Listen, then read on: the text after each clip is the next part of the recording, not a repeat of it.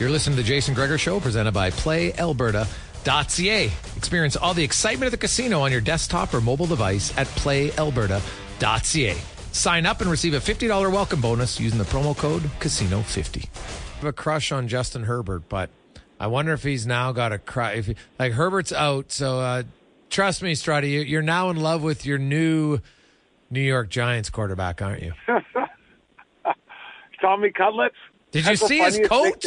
Did you see his coat walking into the game? Oh, I saw it. I saw him. I saw his agent. Looked like he's out of Goodfellas. His family, I hope you saw that before the game, his family prepared a big table for tailgating, for people to come try it out. He lives at home with his mom and dad. He's a very likable guy. I don't know if he's the Brock Purdy of the New York Giants, but no. I do know he's a character. Yeah. Well, yeah, I don't know. Maybe it's just me, but the living at home thing is just odd. But that's just me. I look at the Giants. Hey, you know what? Good for them. Last night, though, it was upset city in the NFL. No question about it. So we'll see where it goes. But have you moved on from Danny Dimes yet? Are you prepared to say Danny Dimes is not the answer? Oh, man, I don't know. I mean, it's a lot of money. You know what? Honestly, I look at their offensive line. They have the left tackle. That's the only one that's set. The other ones are just their rotation. They're bringing guys in. They've drafted a ton.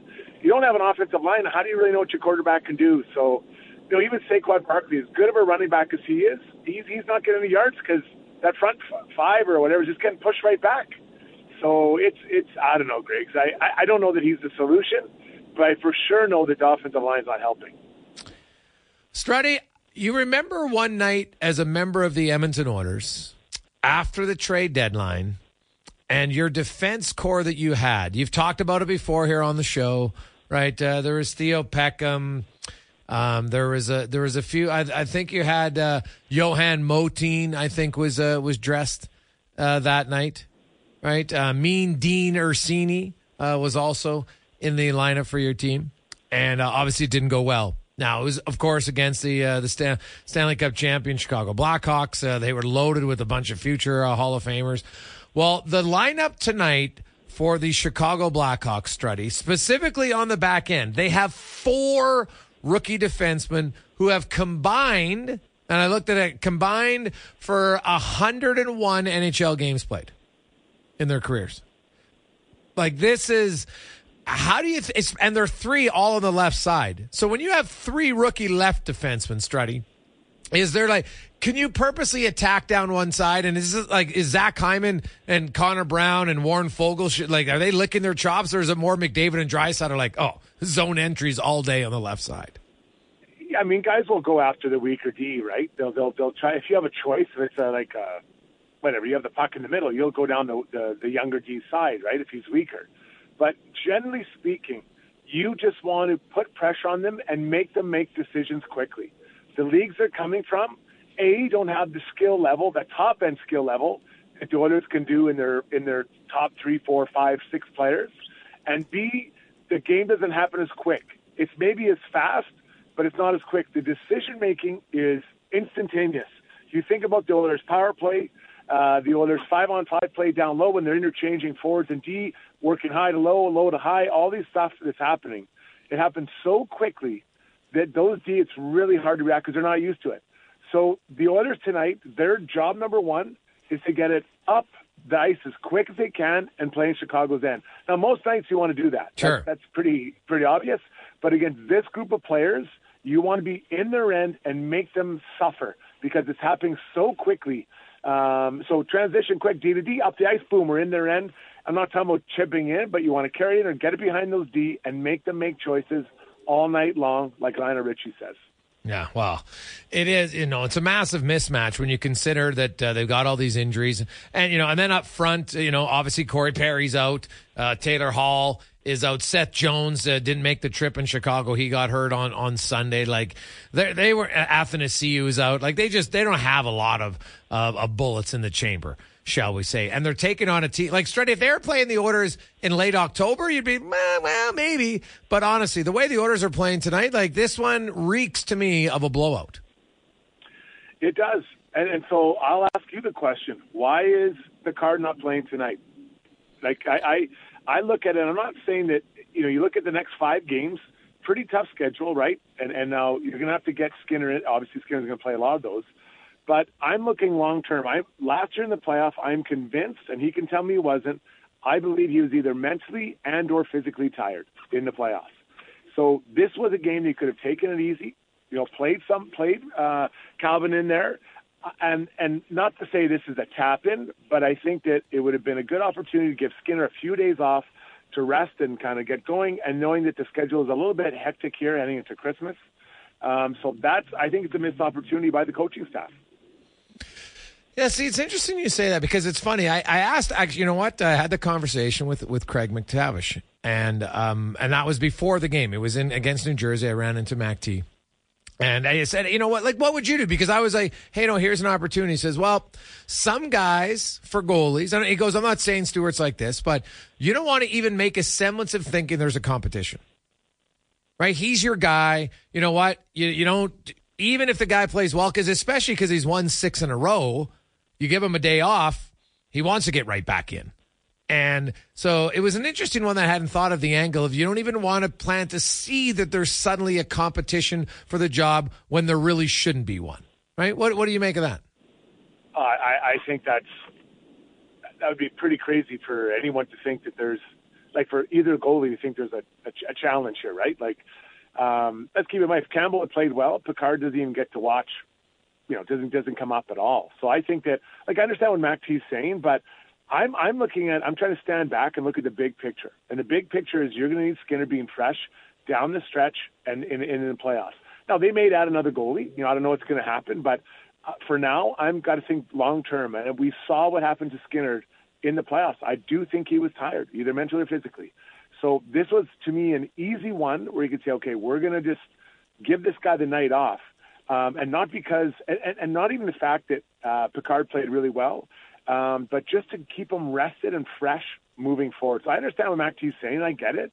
But I don't know. I think it'd be a pretty big stretch if there's any goalie competition growing here in Edmonton. No, I agree with you. It was just an interesting one. To me, though, I guess you say, okay, we give Skinner the extra day off now, right? But Skinner's going to play, so then he would play Thursday, Saturday, 2 more days off. Then he plays a game, and then you're going to give him another time off. The Oilers, they don't have a condensed schedule now, Struds. I looked, Skinner could start 7 games in 22 days the rest of this month. That's not taxing at all, right? No, it's not. But why? But if you don't need your top goalie for this game, why not just give him the day off? Right? Why not just give him a rest? If you can, because there may come a point further on where you might need him play where you don't want him to play more games, right? You might just have to do that. So I'm trying to be preventative here. I'm trying to get ahead of this and trying to break up this what we know is a cycle of fatigue for him. Or maybe he won't admit, but I feel is a cycle of fatigue for him.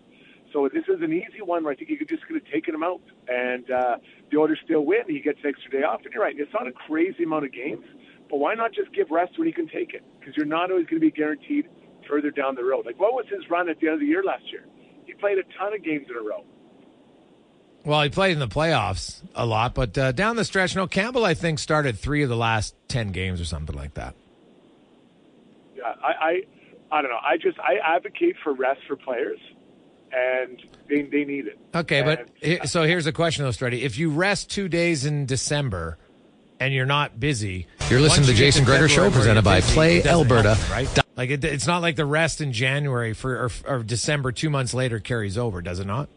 I think it is. I think it mentally, too. I think not just physically. Think about the mental part of it, right? That taxing. You just get an extra day off just to rest and kind of, it's not like he's taking it easy and going to smoke darts behind Circle K, but he's able to just not have to load up for that night and just take one off. It is, being a goalie is taxing because you can't have a night off. A winger can take a night off every other night. You can get away with cheating the game. Center's a little bit harder. D-man, pretty hard to take a night off. Goalies, you can't have a night off. You take a night off on the ice, you're going to get thrashed. You are going down. So my idea is just let him just take an extra day of rest in the mid-season where, you're right, he maybe doesn't need it at this point, but why not take it? If we all agree that this game on paper should be very one-sided, why not play your backup and allow this guy to have an additional day off? Because they all add up. It's one less game played. You know, what's the goal for his number of games played this year? You know, Campbell's not here. Is he going to play how many? Are you hoping he gets into X number of games so that Skinner doesn't hit that 60-game mark? Well, here's one he can take off, and maybe he can cheat one later in the year. Jason Strudwick joins us. To me, Jack Campbell's not even in the conversation anymore. I think the Oilers are on the brink, Struds, of making the Campbell situation worse by continually playing him and sitting Olivier Rodrigue in the minors. To me, that now you're just compounding the problem. Jack Campbell I guess today he had a 941, but he had an 887 and 8 starts coming in. 887. Rodrigue had a 935, right? But he's only played 5 games. He's a young goalie. Like, I don't think you can salvage Jack Campbell. And I think once the Oilers recognize that, it'll be better. Because right now, continually playing Jack Campbell at the expense of Olivier Rodrigue, I don't see how it benefits your team at all or your organization long term. Yeah, I mean, I brought it up. I said they shouldn't even look at him till the new year, right? And not even, there was some talk that he's going to come up, what was it, last weekend or 10 days ago. You don't change overnight. I just don't believe that what is going on with Jack can be changed overnight. Looking back, I think they should have maybe just said, go on a vacation for a week, just clear your head. Then head down the minors, start like a new year, kind of get yourself going, and give them time. Say, we're not sure, but we're not going to see you. We're not going to even talk about it to the new year. So you're down there, and he's trying to figure it out. I do understand what they're doing now. You're trying to, salvage this so he can be playable for you because you'd rather not go out of the team and try to find another goalie. So I do understand, I think, for now what they're trying to do. But, Greg, you're not wrong. I think that if you get into the new year, and especially February, and he hasn't turned the corner, I think the conversation between who plays more down the minors will have to change. Jason Strudwick joins us. Struddy, when you look at the Oilers overall now, and they're back to being the team I think a lot of people thought they could be. Right now, there's still obviously the concern for who's going to be the backup. Because most people thought at the start of the year Skinner was a starter, Campbell was going to be the backup. Best case scenario was he would push and maybe start 35 to 39 games. That was kind of best case scenario. And obviously that's not going to happen. When you look at their team now, is there one area that you would want to improve on that's kind of obvious to you as far as, okay, they need a fourth line center? Or they need a fourth line left winger, right winger. Is there any obvious holes for you now that the team's kind of back to normal? Well, let's look at the fourth line. So the fourth line now has Gagne with Hamlin and Ryan. And Derek Ryan, those 3 guys, last game they had 1 goal. That line could have had 3 goals, right? Hamlin missed the back door or the tight pass in the back door. And then Sam Gagne had a point-blank shot in the front that didn't quite connect. So they're creating, right? That line is creating because Sam Gagne is a very offensive and gifted player. He makes a lot of smart plays for his line mates and helps set them up. So I think that's good.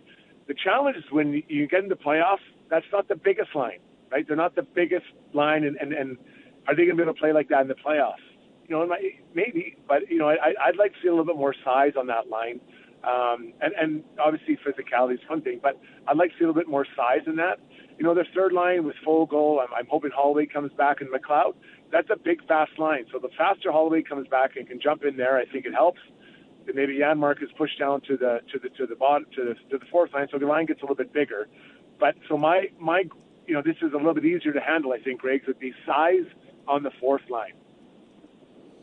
Yeah, I think that's fair. Like, when Dylan Holloway comes back, that's a spot. So whether he goes to the third line and Janmark's on your fourth line, right, as a penalty killer, and I don't mind that decision at all, right? I think I could see something there, but I would agree with you wholeheartedly.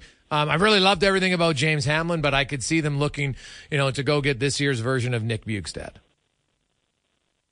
Oh, Hamlin's been really good. I mean, who had him being a regular on this lineup? But what Hamlin does is he's quick, smart.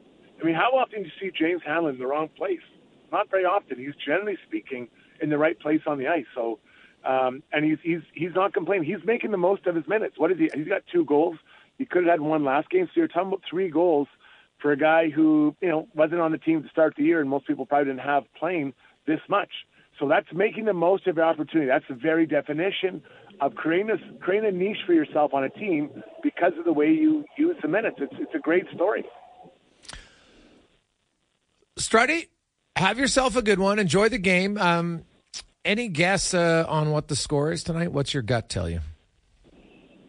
I think it's going to be pretty one-sided. I really do. And, I don't know, maybe 5-1 or something like that. And just like when Connor and Leon would play against, the top players of they're at that time. Like I think back to when Kopitar just took Leon Draisaitl to school the first time they played.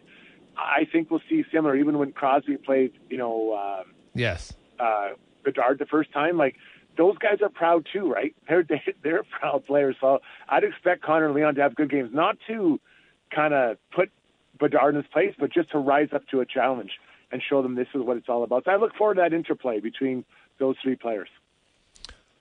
All right, Struddy. We'll see you at the rink. Have a good one. See you guys.